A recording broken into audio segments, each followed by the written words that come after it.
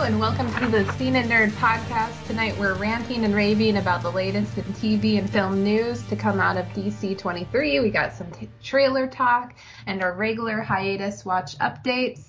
I'm your host, Sarah Belmont, and with me, as always, is our Mr. Producer, Will Polk.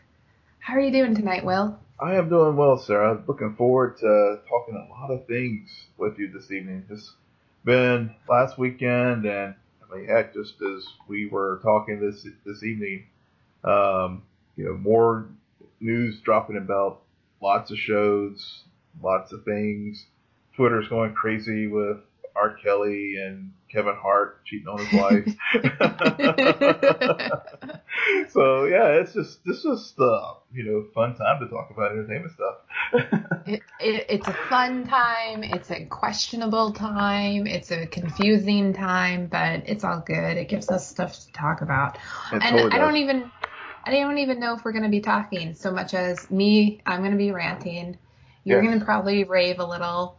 Probably be like, really, guys, this is what we got. A little bit of that, but I mean, there's, like you said, great stuff is happening at the same time. Yes, Great there is. stuff. Yes, there is. So give us an update, Will. Where are you in Mr. Robot Season 2? Yes, I started Mr. Robot Season 2. I am on episode 3. You're correct. I've actually watched a couple of I watched the first 2 episodes like over again because I was just trying to make sure I understood what was going on. So, Nerd. but yeah, I mean, I still love this show. It's like one of my new faves. So just out of curiosity, the first 2 episodes are part 1 and part 2. Yeah.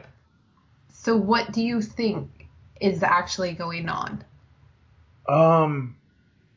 Well, I think, now that we are very clear who Mr. Robot is obviously in Elliot's head. Mm-hmm.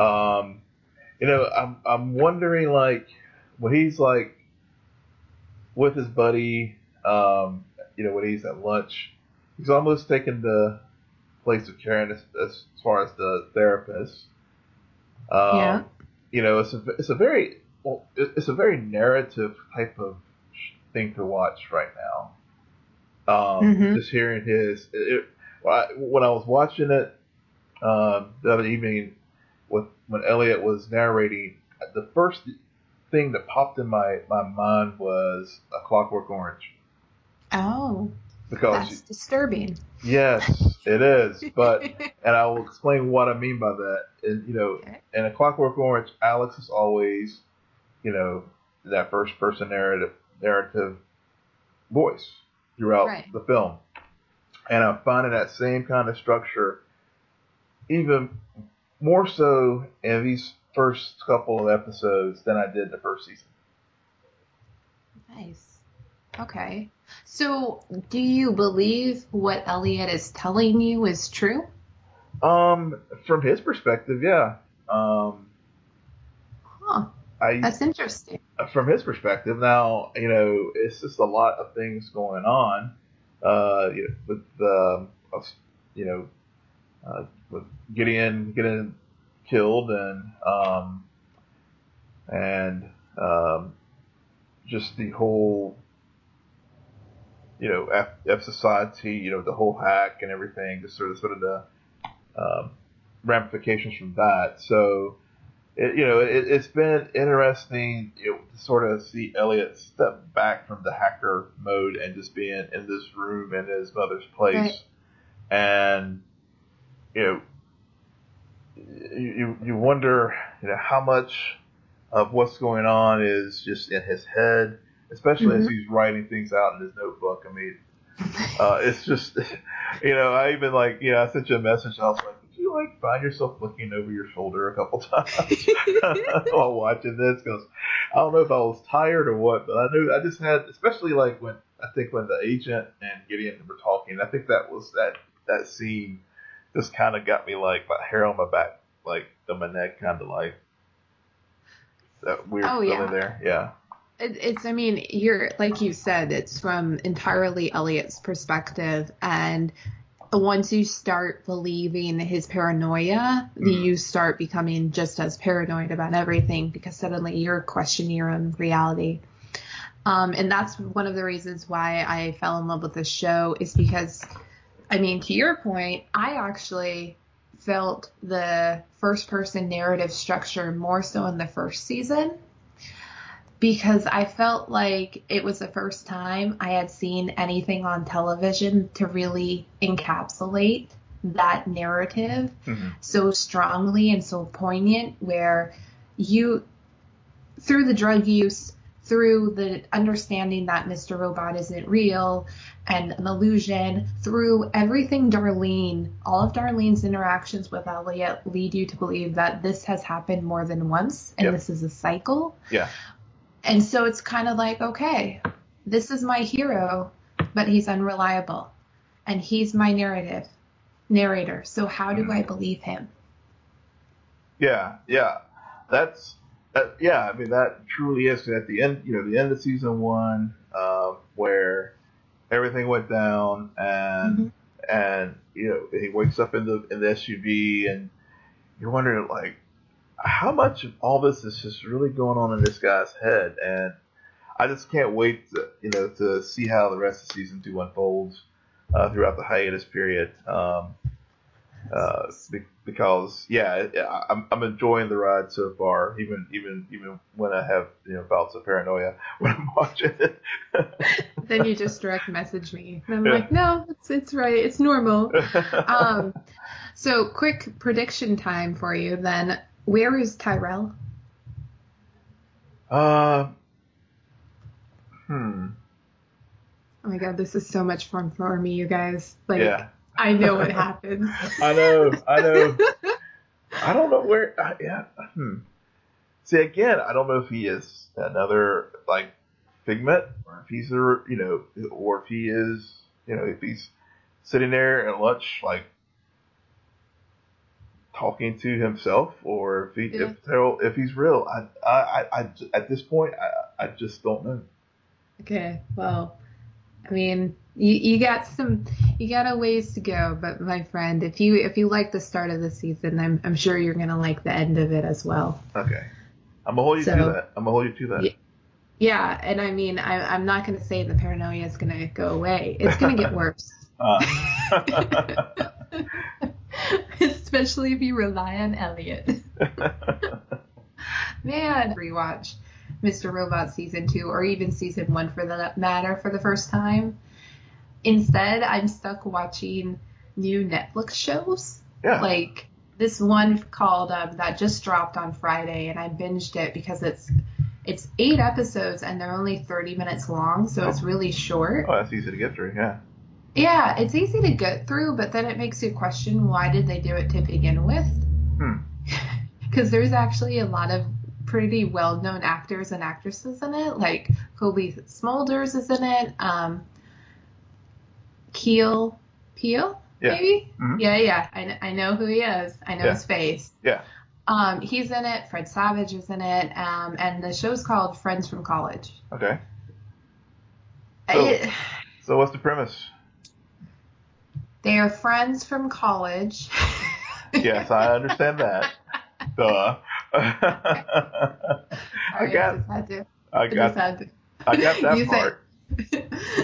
So they went to college. Are they friends from college? Are they all unemployed now, and they sit around in a coffee shop lamenting how their lives suck? Or but it's not that friends, because those are actually my friends. Okay. It's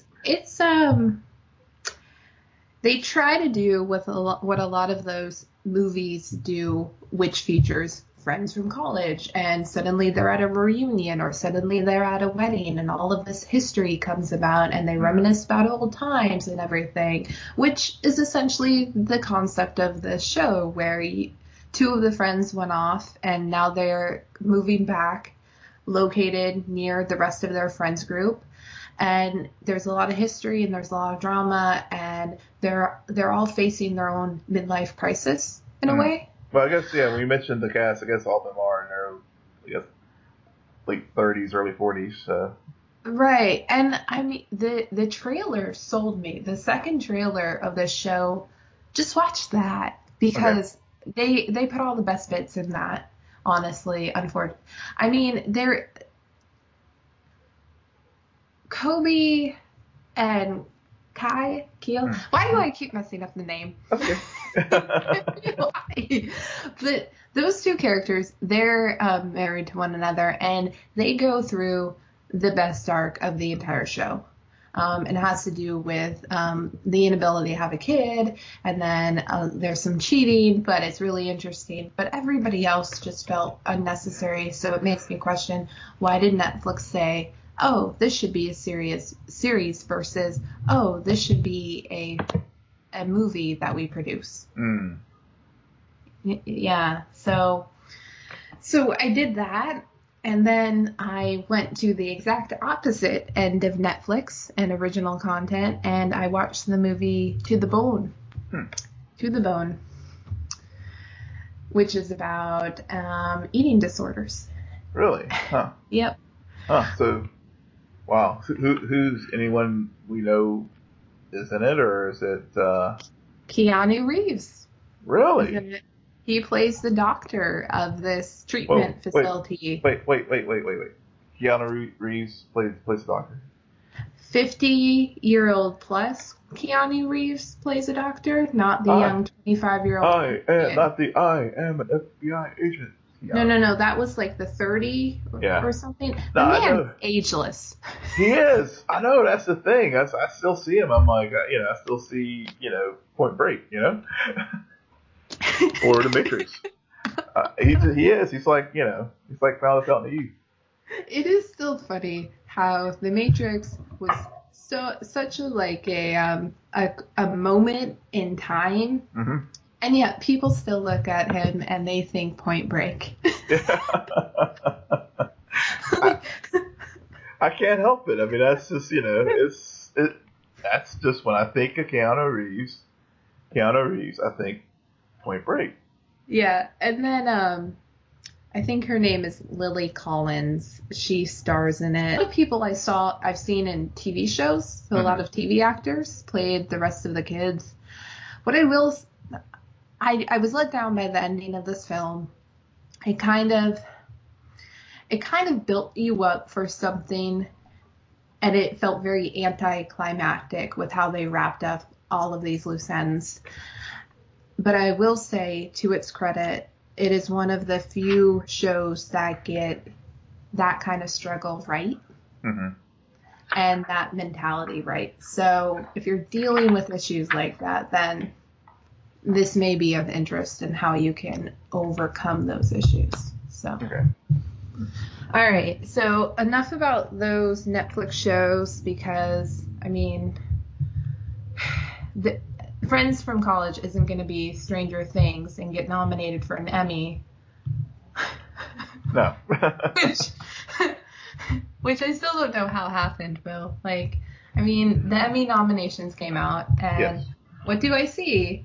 I see a lot of the regular crew, yep. And then I see some new hits, and I see Stranger Things for Best Drama Series, and Millie Bobby Brown for Best Supporting Actress. Yes. Okay. I don't get it. So explain. All right, so here we go. Rant number 1. Go. Okay. Millie Bobby Brown, she was my favorite part of that entire show. Mm-hmm. And I do recall watching it for the first time and saying, this kid is a star. She's amazing. This acting is on point. She did not do a better job than Carrie Coon in The Leftovers. Okay? Okay. They're not on the same level.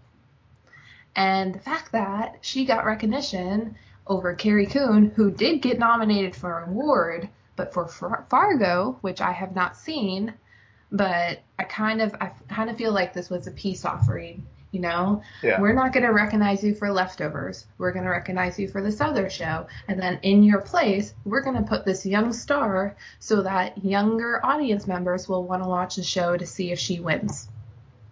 Yeah. Yeah. Okay. Fair point. Fair enough. Do you feel that there was just inherent bias against the leftovers because uh, it seems that the show, while it had good buzz, never was nominated, I think, for any Emmy during this run. Was it getting any Golden Globe consideration or during this run? No. Okay, I, so I I think you're right when you say it's never been recognized through its 3 season run, and I don't know why that is. Especially season two. Season two is great. Like season two, I think is a perfect season of television. mhm. Season three, I had my issues with, but still, Carrie Coon does some incredible work in it, and that season finale, just on a standalone episode, is stellar, just stellar storytelling happening. So Mhm. it kind of bothers me because when you see great storytelling, you want it to get recognition, and when people don't recognize it, especially considering it didn't get the viewers it should have, but isn't that the point of these award shows, to kind of make you be aware about these shows that nobody watches? Yeah, pretty much. I mean, it's sort of like on the big screen with the Oscars. How many people can legitimately say, "Oh, I saw the X number of movies that was nominated for Best Picture"? Usually me. Well, you're the exception to the rule. it, it is true, and I mean they even expanded the category because they started realizing there's a lot more good filmmaking happening. So if there is a year when there's a lot of films to recognize, they have the ability to go up to 10. You Yeah. hardly ever see it, but we all know it's there, so that Right. films like The Dark Knight don't get snubbed again. Yeah. But Yeah. I don't know if Or the but Emmys I, have I it. still yeah I was still so hopeful with the Oscars for Deadpool, but for Best Picture, but we won't go there.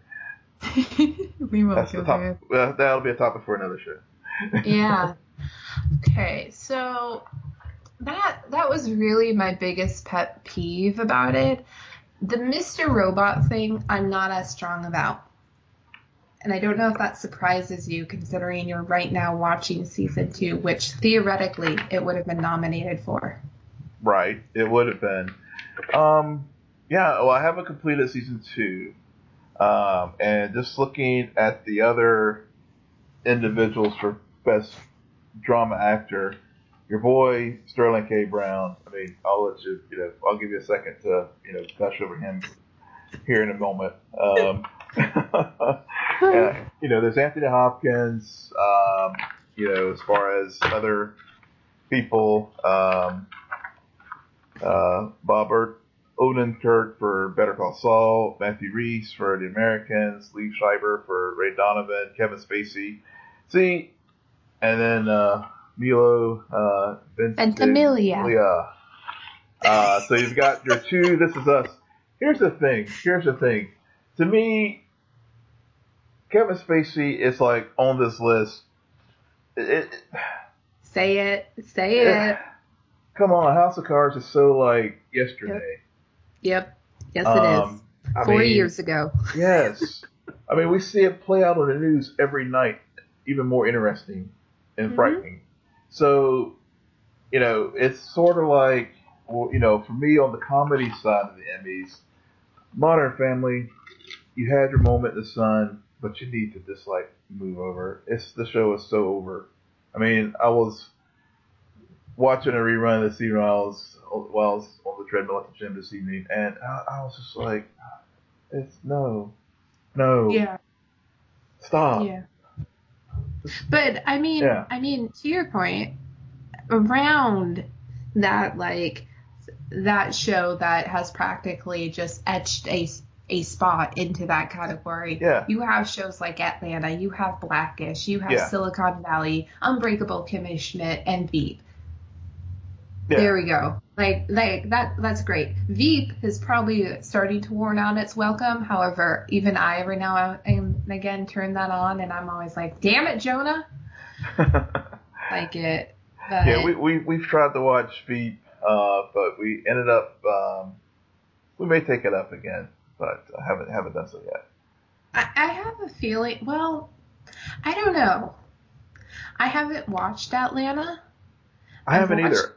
I've watched, heard great buzz about it, but yeah, it's like, oh yeah, Donald Glover, yeah, Atlanta. I need to watch that, but it hasn't happened yet. Yeah, it's kind of one of those, you know what, let me just wait for a few more seasons and then I'll do a real binge on it. Yeah. Blackish, I could see it being its year, depending on how many votes Atlanta gets. I have a feeling it's between those two. I really do. I think so too. I mean, you've got fresh show, Atlanta. Blackish, I think, is really hitting its stride, and it did a good job of weaving in. I'm blanking on her name. And I shouldn't be doing this. Of Rainbow, the actress, is a character, the actor's name, pregnancy into the season this year. Tracee Ellis Ross. Tracee Ellis Ross. Just go to the comedy actress. Right there. I know, I did. And I'm just like completely still blank. It's like, 50 pages of like Emmy notes. I'm like back here at sound editing trying to find the name. Yeah. I can't believe I blanked on her name because she's, it's like, those mom moments where, my wife just laughs out loud because she's like, I just said that like, she'll tweet Tracee Ellis Ross and like, I just said that like earlier this season. Oh my God. And also it has that great post-election episode that I. Oh, that was powerful. That was powerful. Yeah, that was great. So. Yeah. Now to go back over to the drama actor category, this is hard for me. I was a huge fan of Westworld, and I actually thought Anthony Hopkins probably should have been nominated for Best Supporting Actor, not Actor. That's just a little pet peeve. Sterling K. Brown, probably I would put money on that he would win. However, it kind of bothers me when the same people win award after award, and he just won last year for People vs. OJ. Yeah. So yeah. I kind of would like to see Milo get it because he also does some great work on This Is Us. However, I feel like Sterling's just on a run. Yeah, sometimes when you got a hot streak, run with it. Yeah. That one's hard. But I mean, it's not a definite lock. Drama actress. Oh, I don't know. I want to see Elizabeth Moss win. Mm-hmm. Claire Foy from The Crown could also get it. Now, this is a test. If Viola Davis wins for How to Get Away with Murder, yes, this is now the People's Choice Awards. Yeah. She's a great actress, but she does not need an Emmy for that particular show. I used to watch that show and then I fell off because it got way too soapy. And really? They killed my favorite character, but spoiler alert. Well, you didn't say who your favorite character was, so it's not. So you're leaving everyone guessing. Well, who could it be? Who could it be? Sorry, guys. I'm just trying to, as Will put it, scroll down through the massive list because there is something else that I did want to talk about. Bring up. Okay. Well, yeah, go ahead. Best supporting drama. Best supporting actor in a drama series. John Lithgow. He better win, Will. He better get it. Yeah. Yeah. Tell us why you think that for The Crown. I watched the series with my dad, and the series is kind of slow, but it is it's a pretty interesting story. It tells you a lot about the royals and the history, and that whole culture, because it is a part of their culture that's really foreign to us Americans. And it was fascinating because you're learning about all these different events from the perspective of a queen who we all know in her very late in life, like, but this is her back in the day. So that's fascinating. They do a lot of good stuff with gender. But John Lithgow, he plays, oh my God, why am I forgetting this? Hold on. Because I just want to make sure I say the right person. Yeah, it's fine. Go right ahead. While you're looking it up, I want to talk about the supporting actress and actor in comedy series. Okay, go ahead. As our next topic. So just want to make sure because it's like on the tip of my tongue. See, you did this, and now I'm doing this. It's okay. It's a lot of stuff, to remember. Okay. With characters. You're gonna laugh when I say the character name now. Okay, John Lithgow played Winston Churchill. Yeah. Really? Yes. Yes, I haven't watched The Crown, so I've heard great things about it. Definitely need to check it out. So, if not for anything else, like my dad, he didn't really care too much about any other character but Churchill, and why I'm so happy to see his name on the list and why I think he is a shoo-in and a lock for this category is because of this episode right towards the end, where there's just this moment of true revelation that is expressed purely through his facial expressions, and we rewound it and replayed it, and I'm like, no, look at his freaking eyes, look at his eyes, look at that, like it's just genius what he does. And I'm sure if anybody who's listening has watched the show, they know what scene I'm talking about because it's so powerful what happens. But you wanted to talk about Best Supporting Actor and Actress in a Comedy Series. Do you have any locks like I do?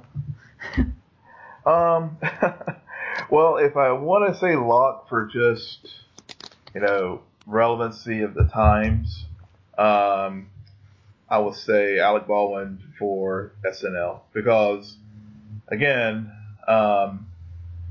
he made that show relevant again with his Donald Trump. Oh yeah. and also I think he hasn't broken the record for the number of appearances on the show. Maybe I think he eclipsed Steve Martin. So I think again it made SNL and everyone just sharing things went viral as far as his Trump. And for better or worse, I mean, I think however you feel, about the current administration, I won't get into the politics of it, but I just feel like it reminds us of how great a talent Alec Baldwin is, because sometimes we forget how talented of an actor he is because of sometimes all his personal drama. But the guy is just amazing.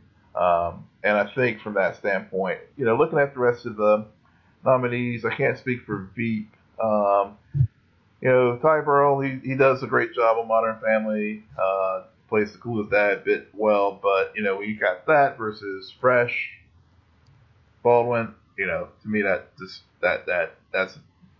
gives him the edge. As far as the supporting actress, you have 3 actresses from Saturday Night Live that are all nominated. You have Kate McKinnon, Vanessa Bayer, and Leslie Jones, and I'm afraid they're going to cannibalize each other, and someone else is going to win it. I just put a weird picture in my mind. They're going to all cannibalize one another. And then somebody else is going to come out and say, nope, that's mine trophy. Pretty much, yeah. I mean, each one could win on their own right, but I think just having 3 very talented people in one category from the same show, I mean, it can't help but split the votes and, open the door for for someone else. Yeah. It's also kind of interesting how Saturday Night Live, I recall watching it a good 10 years ago for a little bit, but I've never been a consistent viewer, and mainly I haven't either for years. It's mainly coincides with election year when it's really popular, and then when it dies off, because it has a cycle. Every 4 years, people start watching because that's their bread and butter. But it's still interesting how people also rag on the cast so much, and yet 3 of them are nominated for Emmys and all of this other stuff. So I like that. I think that's I think that's interesting. Yeah. So the other category that I kind of skipped over was Best Supporting Actress in a Drama Series. Thandie Newton from Westworld. She's probably gonna get it. Yeah. Yeah. I think you're right. I think you're right there. A lot of buzz about her portrayal in Westworld, and I think there's time. I think given that Game of Thrones is on the shelf for the Emmys this time around, it really does open a door for other series to get their moment in the spotlight, because next year when every time rolls around and Game of Thrones 7 is over, they'll just get the lifetime achievement award suite of categories, and everybody will be saying thank you for going away. Okay, well, first of all, it's going to end after its 8th season. Second of all, you right. Would feel differently if you were a fan. Okay. My bad. I it's not that I don't I don't have a strong like or dislike about it. I just never.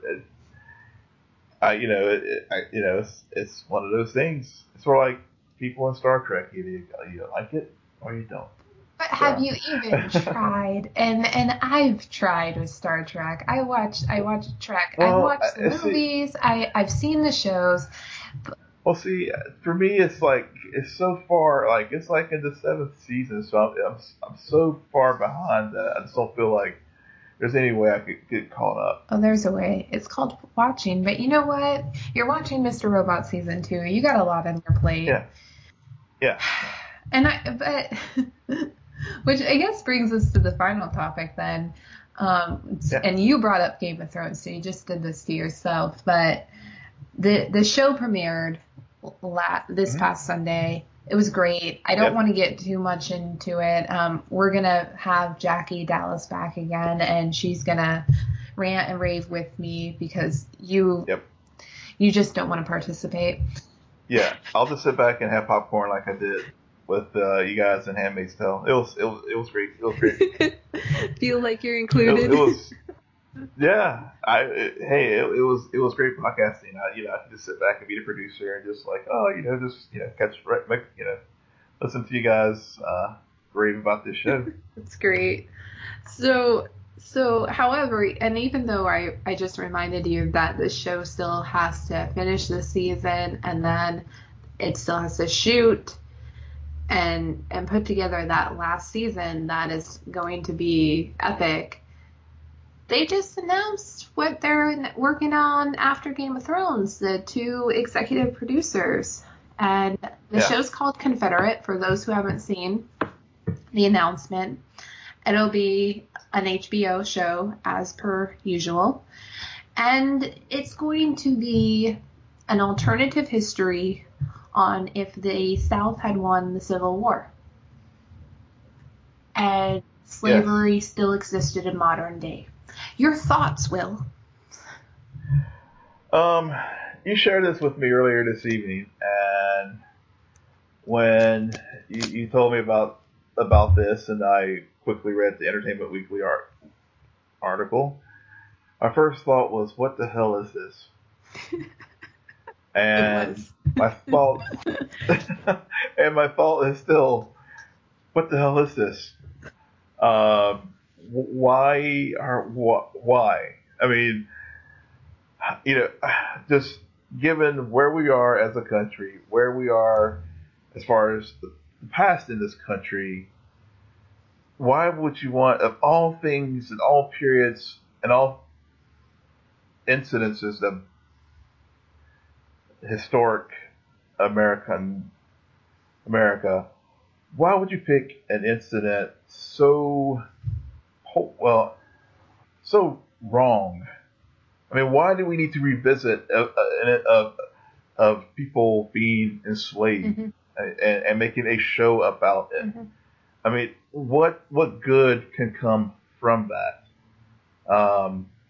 Now, if you're using it as a way to talk about modern slavery, like things as far as human trafficking or trying to make it, in the context of like, look, we still are dealing with this, particularly here in the American South, where it is very topical now, where you're having these monuments being brought down and the Confederate flag finally being removed from the State House in South Carolina. And I mean, hell, it goes every few weeks now where we're seeing Klan marches, in southern states. Really? Why are you? Yes, Oh. yes, yeah. I mean, there was this one up in Virginia, in Charlottesville. Maybe it was last weekend or weekend before last, and and here in North Carolina, they are active, and they were the one that was going to march going up to Virginia was passing through here. So it's like, why the hell are you doing this? I mean, it's like there's nothing good that can. I don't think there's anything good dramatically or thematically or anything that can come from,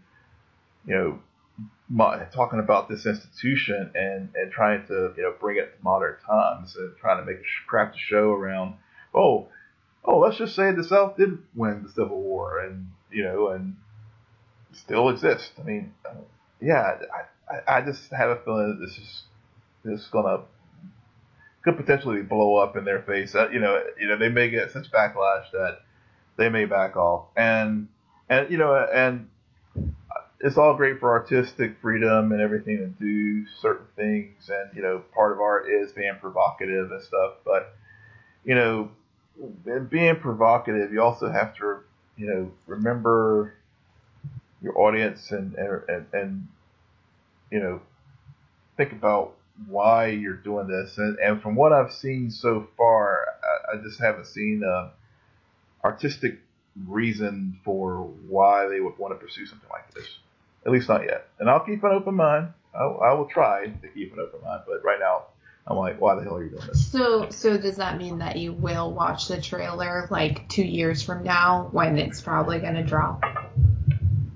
If it drops, yeah, I will. And I will try to reserve judgment until that point. But at least at this initial round of of the announcement, to me, it's like, why are you doing this? It just right. No. Why poke this bear? Oh yeah, absolutely. And it's, I mean, to your point, it definitely didn't address why. And okay, so that's gonna be, who knows what that's gonna be like trying to watch it, but we'll see. I mean, they gotta wrap up the Game of Thrones, and deliver on that, and then we can look ahead and see what's happening, because projects change a lot of times. People announce one thing and the next thing you know, it's something else. Oh wait, that's right, we're talking HBO, we're not talking about DC. Oh. Yeah.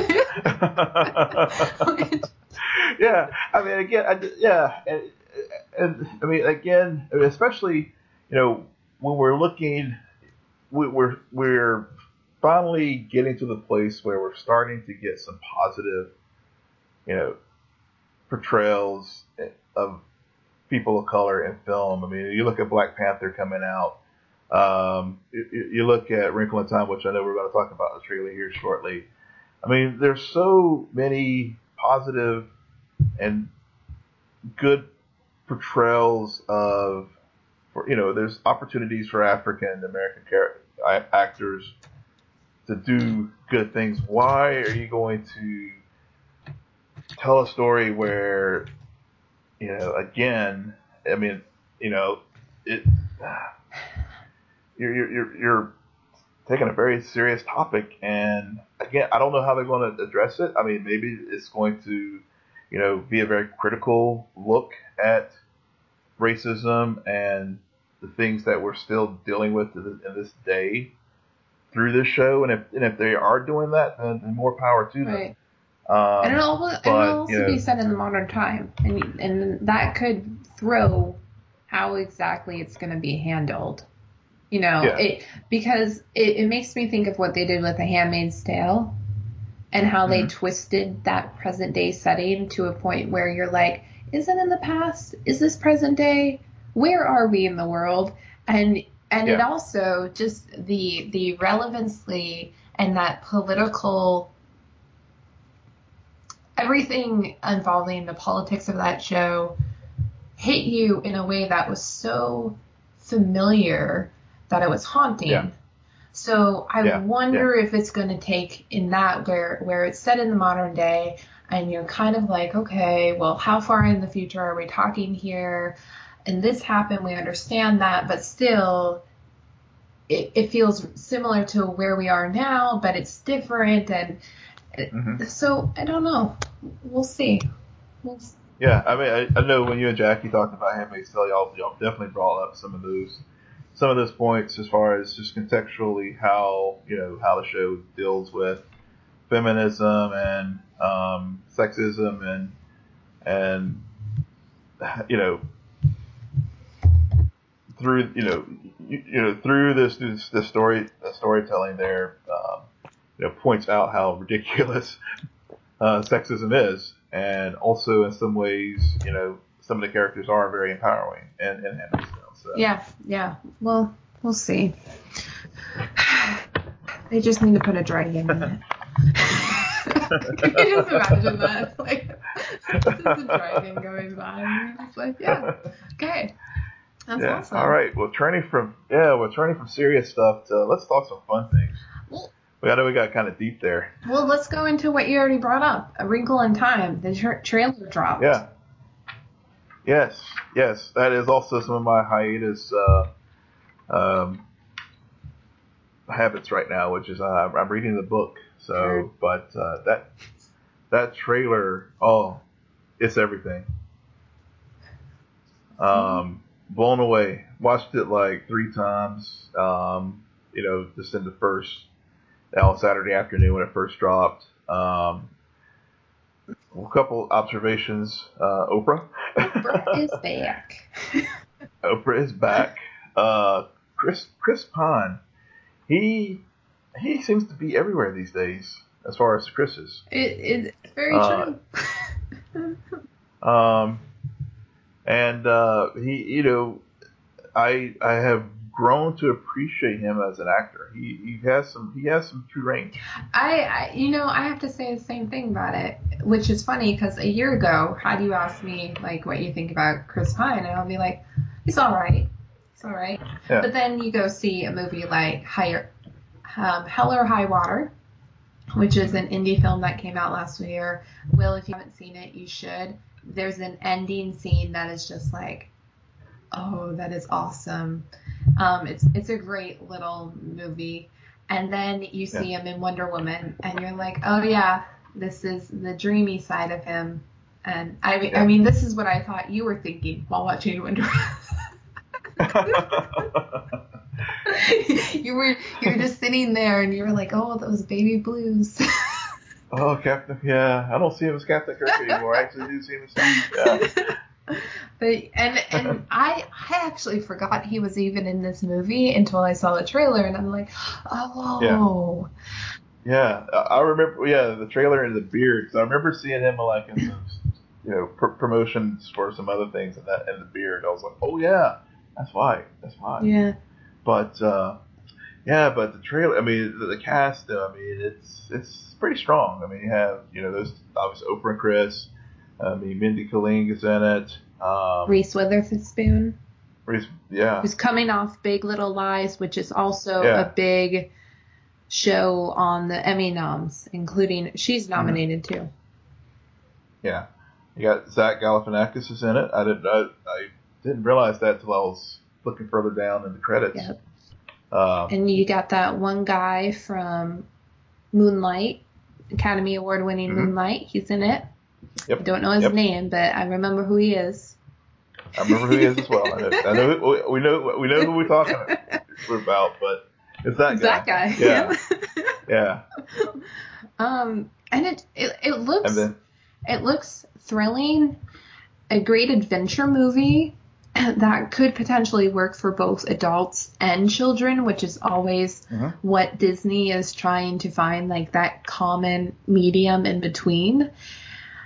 I do have to say, though, towards the end, I didn't like Oprah's last line about, like, the only thing that's faster than the light is dark. Okay, guys, we've heard that line probably 1,000 times. Yeah. Well, it doesn't really hook you. And then I don't know what's wrong with me, Will. When I watch these things now, especially Disney movies that are in live action, all I see is the CGI. That's all I see. Yeah. Fair enough. I mean, it is a trailer, so they're not done with post-editing, so I don't know if that's really what the final product is.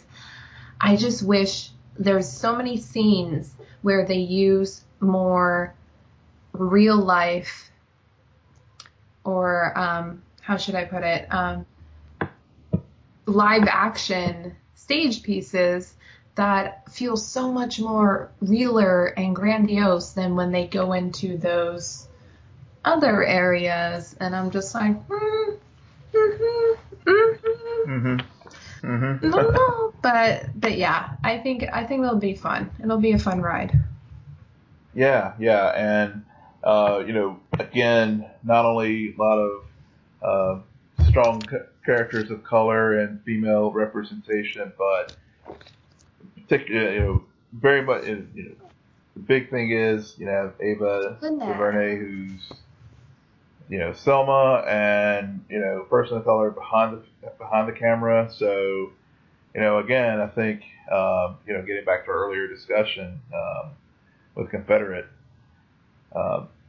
we have come a long way as far as filmmaking and stuff, and it's great to see more opportunities open up for people of color and women directors to helm big budget films. I mean, we just saw it with Patty Jenkins and Wonder Woman, and now we have with Ava, and who knows what we'll see next. And I think we should, it's a great time to be a fan of film. As somebody who listens to the show on a regular basis, you have to let me know how many times or how many episodes, at least halfway during through or at the end of it, Will says that exact thing. It is. I know, but it's just funny how you always repeat it. Yeah, I dropped a Star Trek reference in that. Well, I'm also. It's been gone for a few weeks. Yeah. I'm also curious to see if this, because I think this comes out in March, Black Panther comes out in February, and if I read my movie news correctly, Ava dropped out of directing Black Panther for quote-unquote creative differences, i.e. I wanted to go off and direct A Wrinkle in Time instead. So we'll see if that was a good choice or a bad choice.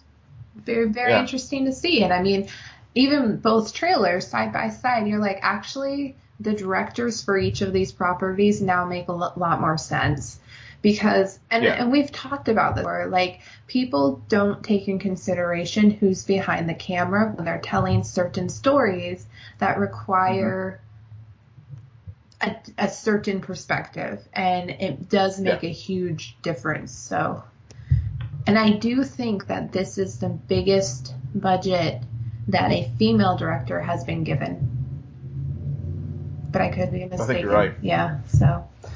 Yeah. Well, I mean, she's just also probably very happy that besides dropping her trailer, they did not release the footage that was shown of Infinity War. Yes. Because that would have really overshadowed. Yeah. It would have, in every way. Unfortunately, but I just want to see. It's funny. Her. I've seen some. I just want to see it too. I've seen some to pick on your fun Game of Thrones.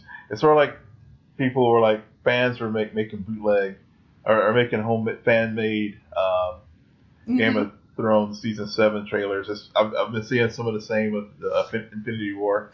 Yeah, I may have opened one or two of those, and I keep thinking it's real, and then it's not. It's real. Like, no, it's not. I'm like, oh, come on. I got suckered again. But yeah, from all the written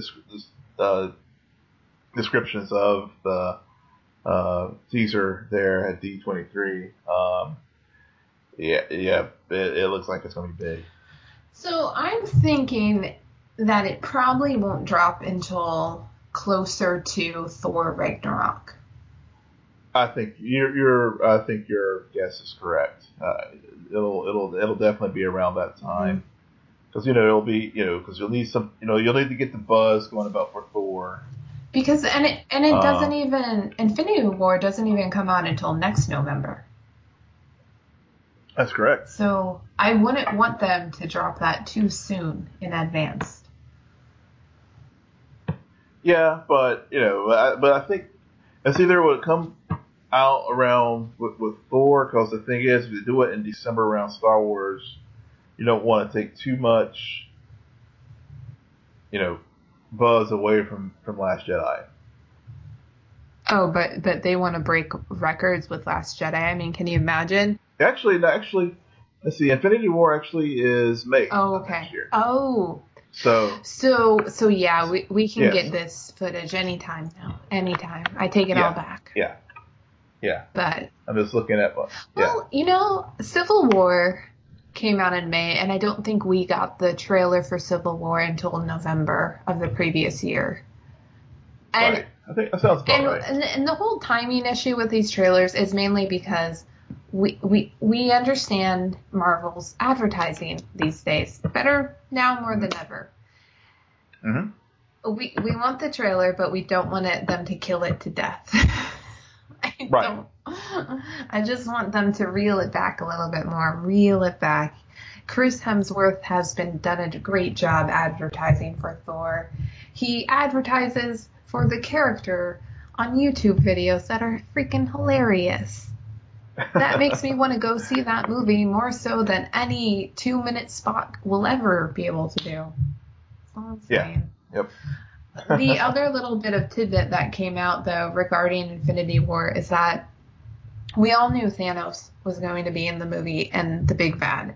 But what we did not know is that the Black Order were also going to be used in the film. They're not cast yet, which is surprising considering that they have wrapped filming. Yeah. And if you're not familiar with the... Will be quite the trick. What? I said I'll be interested. Trick. Go ahead with the Black Order. Yeah, if you're not familiar with them, from what I understand, they are Thanos. I cannot say that name. They're his offspring. So they're kind of related to Gamora and Nebula, kinda.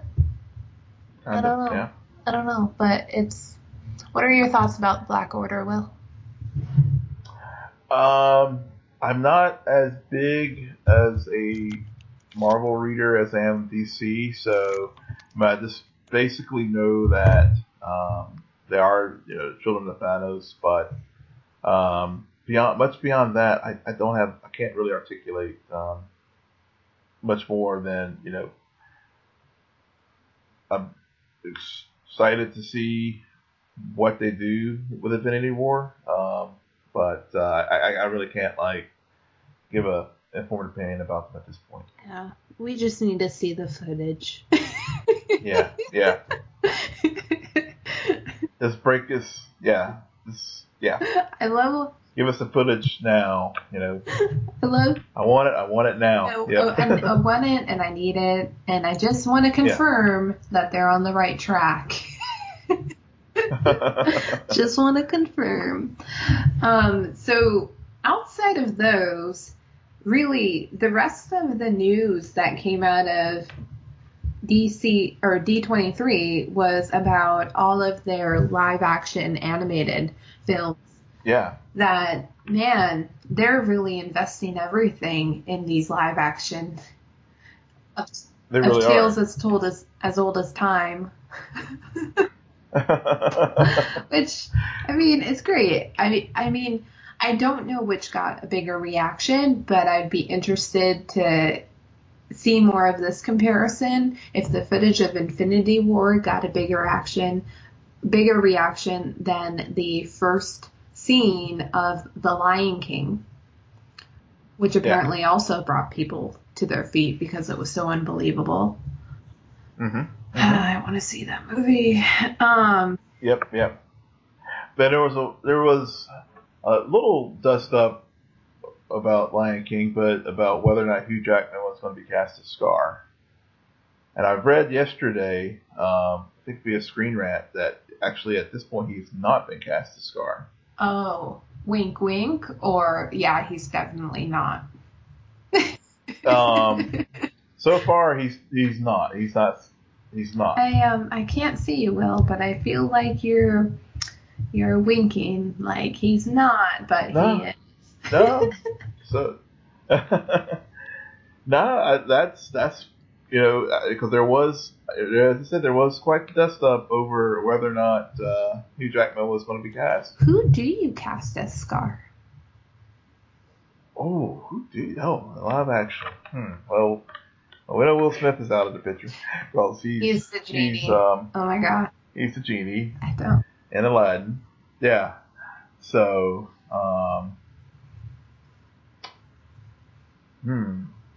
that's a good question. I haven't thought about that, honestly. I don't know. If listeners, you have an idea of who would make a good Scar, let us know. Yeah. I'm curious. I'm just excited that Donald Glover is going to be in it. Yeah, he's in it. James Earl Jones is back. It's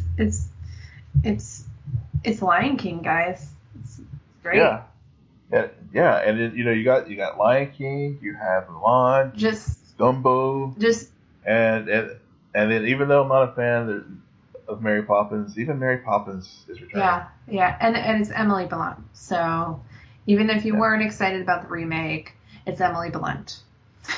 Yeah. who never does, like, she hardly ever has a miss in the projects she takes under. Like, it's always surprising to me. And Lin-Manuel Miranda of Hamilton fame.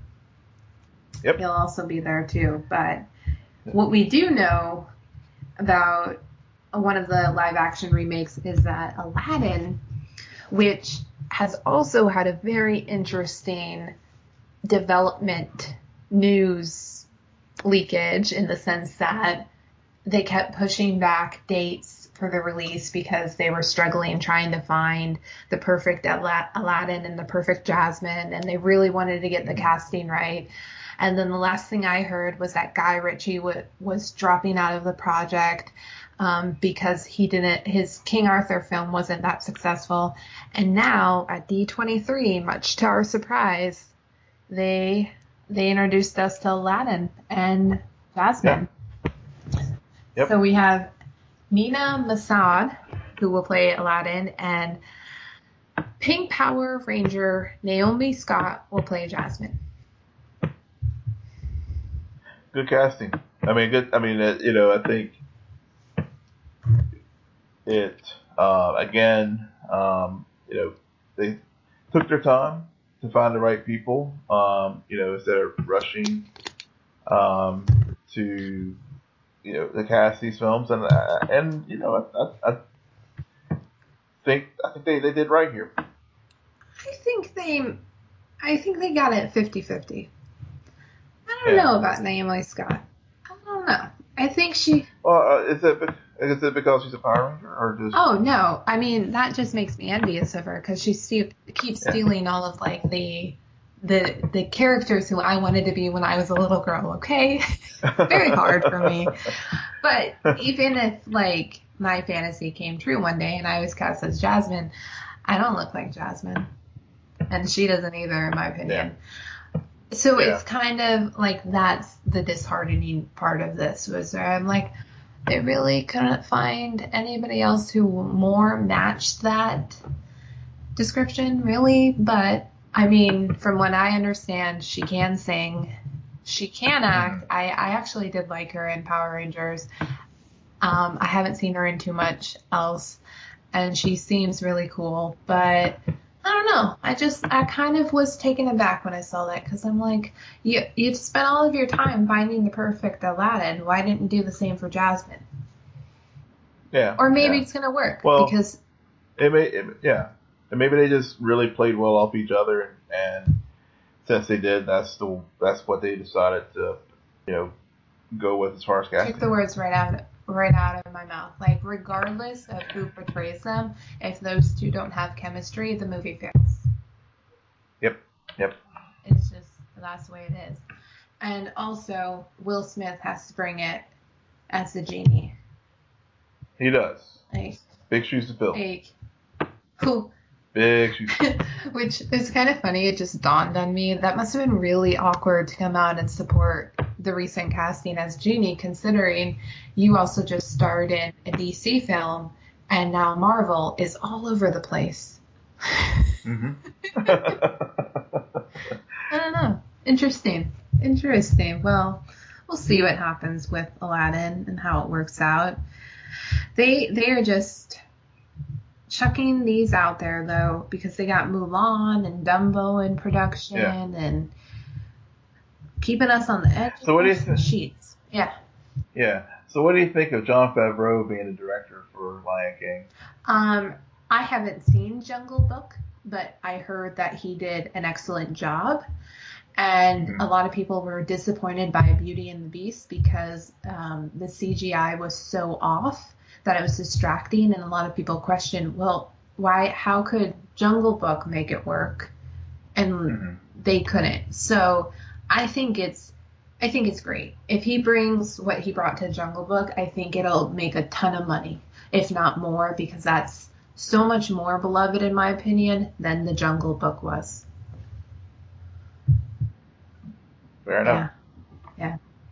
I mean, if you know, it's kind of like how Marvel reuses the Russo brothers. Like, once you find that perfect person, or in this case, two people, to really guide the ship, why change it? Why change? Yeah, it's working. Yeah, totally, exactly. It's working, and Disney is legitimately taking over the world, because we've talked about Marvel, we've talked about Wrinkle in Time, we've talked about all of their live action films, and we have yet to even say they also talked about Episode 8. And Episode 8, and also we got a little news about I guess The Incredibles and 2 and Frozen 2. And they have a few like new unknown animated features that they're gonna set and probably win Academy Awards for, and it's crazy. Yeah, but one thing about Episode 8, one thing about D23 that was absent from any real big news was the Han Solo film. Shh, we don't talk about that film. Okay. That's hush. Yeah. You think that? I mean, obviously it was intentional, but do you think it would have helped if they had, had some positive news come out at D23, just given how much drama, literally, has surrounded this film this summer? No. I think that because it took me maybe a day of going through all the news and all of the joy and excitement that came out of this event to really look back and think, oh yeah, and they didn't even talk about Han Solo. So I think a lot of us fell into that trap of we only saw the shiny stuff in this moment. There was so much stuff that was new, that we were energized about, that we're looking forward to, and they raised our excitement level so much that knowing what happened in with all of the news that broke out really recently, it kind of made you forget a little bit because it reminded you how Yeah. much the studio and these teams do so much good work that, and I bet you, Will, that they don't have it all figured out. They're not sure. So why even bring it up when you're not going to have the answers Yeah. that we're going to want? True. Yeah. And as I said earlier, I mean, I definitely thought it was intentional, but if they did have, it, yeah, if they had an opportunity to, say, hey, all's well, they could have. But I think your point is well taken. That why bring up this negative distraction when we have all this fun stuff to talk about this weekend? Yeah, and I mean, and it was really funny because I'd forgotten that D23 was happening this weekend until the news started. Yeah. And then I'm like, it's not even Comic-Con. Yeah, it's funny. I was, I don't know, just to tease my time of Will, but when I was at the Raleigh SuperCon this past weekend, it was actually trending higher than D23 at some points during the weekend, even though no news was coming out of it.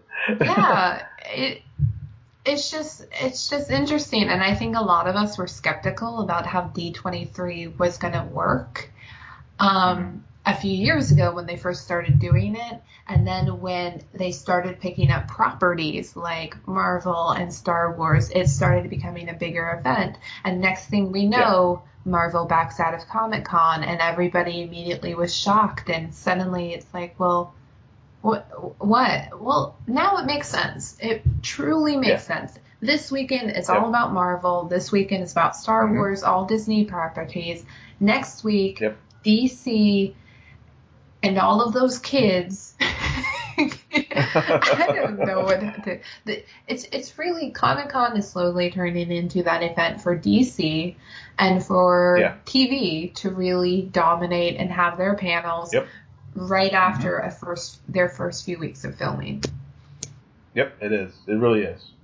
Yeah, which, I mean, we love that too because we obviously love TV. Yeah, we saw our two of our favorite shows drop some posters today for Comic-Con. Drop it like that. Yep. I love those panels because I love the fact that people post them online, which DC23 doesn't do. You also notice that. And I think that's one of the reasons why they did want to create another event, because they were tired of not allowing the people who do spend the money, take the time, make the travel, to really be like to have that moment of where they're like, I have seen this, I'm a part of the family, this is awesome, I'm in the club. Oh, totally. Well, I mean, I want to be in the club, but I just don't want to spend the money to be in the club. Exactly. But, I mean, you know all about that, so why don't you tell us, Will, about your weekend and how you've met your best friend? I've met my best friend, yes. So this weekend, here in the Raleigh-Durham area, there was the Raleigh SuperCon, which, to get to just the 30 seconds on the competitions between the various enterprises that put together these events. SuperCon, I think, is trying to raise the game and become a competitor to some of the other organizations that put on the Comic-Con types of events. So this event, it was a 3-day event. I went Sunday, and had an amazing time. Why did you have an amazing time? Why did I have an amazing time? Well, I will build up to it. So they had this awesome game room, so I could go play video games for an hour. This is so boring, Will. Just drop it. Come on. I'll just drop it. Well, yeah. So the awesome thing about it, I got to meet John Wesley Shipp, who was the original gangster, the original Flash from 1990. Of course, now fans of the show know him better as Henry Allen and also Jay Garrick. But John he is the most super nice guy ever. Just very down to earth. I mean, if you ever interact with, he's very approachable with his fans on Twitter and Facebook. But interestingly enough, he actually grew up in the Raleigh-Durham area, a little town called Wake Forest. And his father was a minister, and get into our theme of racial issues and stuff. Whenever John was in high school, they wanted to have an integrated pool party at their home, and of course it was not well thought of by members of the community, but the Ships felt that it was very important to do that, and so it was there was an article about it in the local paper. I heard the story before, but since he was hometown boy coming back with this event, they ran a little article about it. If you check my timeline, you can see it. Man, you guys got on deep. Twitter. Yeah. But yeah, it was a lot of fun. So I met him, got his autograph, got a picture with him. And, Really? really did. I totally did. I mean, what's the point of going if you don't do that, right? I don't recall seeing a photo or anybody bringing email online about it. No. Yeah, but it was really cool. He had a Q&A session as well for at the event that afternoon, and talked a lot about his time on his version of the Flash, but also just working with the current cast and crew, and obviously with Grant Gustin, and how they play well off each other, and also even talked about Dawson's Creek a little bit, but so that was really yes. I was going to ask about that. Didn't they film in Raleigh? They did. Yes. They filmed in Wilmington. Okay. Yeah, the it's funny. My office where I used to work in downtown Raleigh, the scenes they actually filmed the Capitol area in downtown, and then they did all the stage work production down in Wilmington. But all our film industry, unfortunately, is getting taken by Atlanta because our legislature cut the film. Yeah, cut the film credits, so idiots. But anyway. Wow. Yeah, but so that was cool. Also, LeVar Burton was there, so I got autograph from him and Brent Spiner from Star Trek. So I got to drop my Star Trek. I'm sorry. Also Will, there. All I can think about is how I never knew you were a closeted Dawson's Creek fan, and I'm just going to sit here in this moment. You can continue, but I'm not going to be present for the rest of this because I'm just shocked. Yeah, it was one of the kids from Stranger Gates, and just the cute one, the cute little kid, the cute one, the cute kid, the cute head with curly hair. He was there. The kid who does the voice for Steven Universe was there. Sure. Tony Todd, Candyman. It was so cool. I mean, Tony Todd is he is super tall and super just imposing figure, but super nice guy, very approachable. But I mean, it was just Tara Strong, Raven, for Teen Titans Go, and other voice work. Tons of wrestlers, oddly enough. I felt bad for one wrestler. He was just kind of sitting there all by his lonesome. Yeah. No one went to his booth to get his autograph, but I mean, it was big weekend, strong cosplay all around. Some pretty good. I didn't really buy anything as far as books or whatnot, but from the vendors, because I mean, it's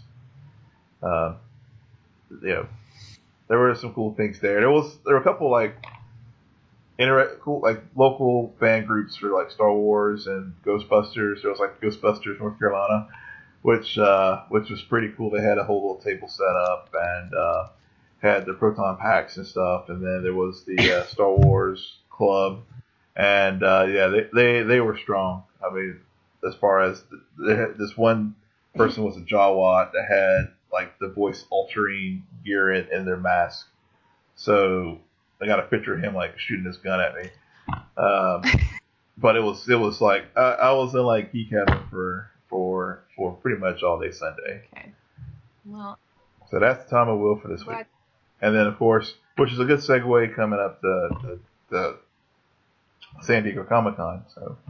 Oh, we're gonna segue into San Diego Comic-Con? Not tonight. Good. No. Because I'm about to say, I'm like, this show's winding down. We've Yeah. covered it all. We've given our updates. We've given our rants. We've given our raves. We're disappointed with some people, and we're very happy for others. Yes, we are. You know who you are. So Will, why don't you tell the listeners where they can find you and ask you about what you and John Wesley Shipp talked about in regards to Dawson's Creek? Yes, you can. You can find me at Will M. Polk on Twitter. That's WILLMPOLK. And you can find me on Twitter at SJ Belmont, SJBELMONT. And you can find both of us at Scene and Nerd. Friend us on Facebook, but most importantly, go to iTunes and SoundCloud to rate, subscribe, and comment. We are having so much fun every week talking and just geeking out about various things that we find to be nerdy. So you can also catch us on the Android app called Castbox. Cast, and it's a box. Get it, guys? I got it. All right. Good night. Geek out. You're welcome.